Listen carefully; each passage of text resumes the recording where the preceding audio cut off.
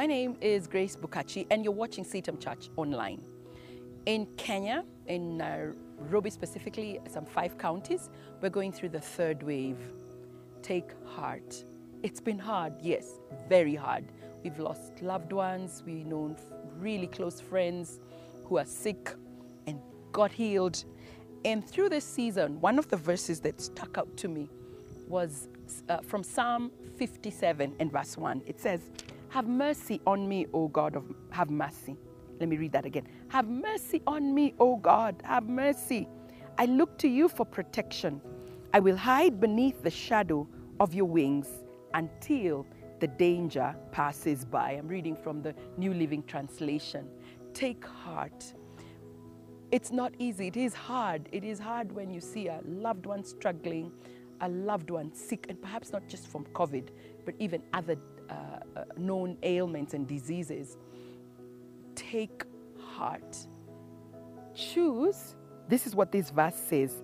I will hide. Another version says, I will choose to hide beneath the shadow of your wings until the danger passes by. I think it's a KJV that says disaster passes by, or the NIV. It's your choice to take heart. You know, we can be very afraid sometimes when things are rough, and we can choose to entertain fear. And many times I have said this.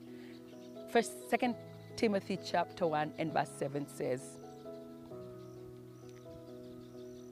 God has not given us a spirit of fear, but of power, of love, and a sound mind.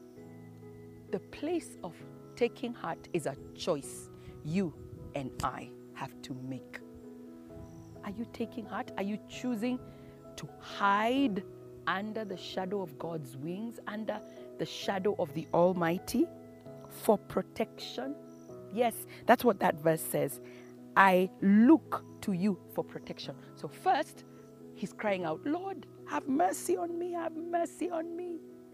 And then, after God has had mercy on you, and you're looking to him for protection, you're choosing to take heart.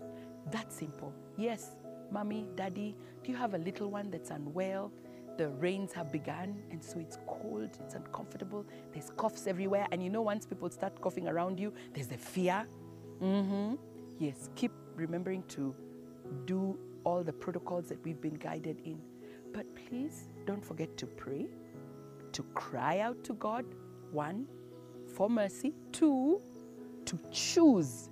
You are the one that chooses to take heart. Somebody else can choose something else. What are you choosing in this pandemic season?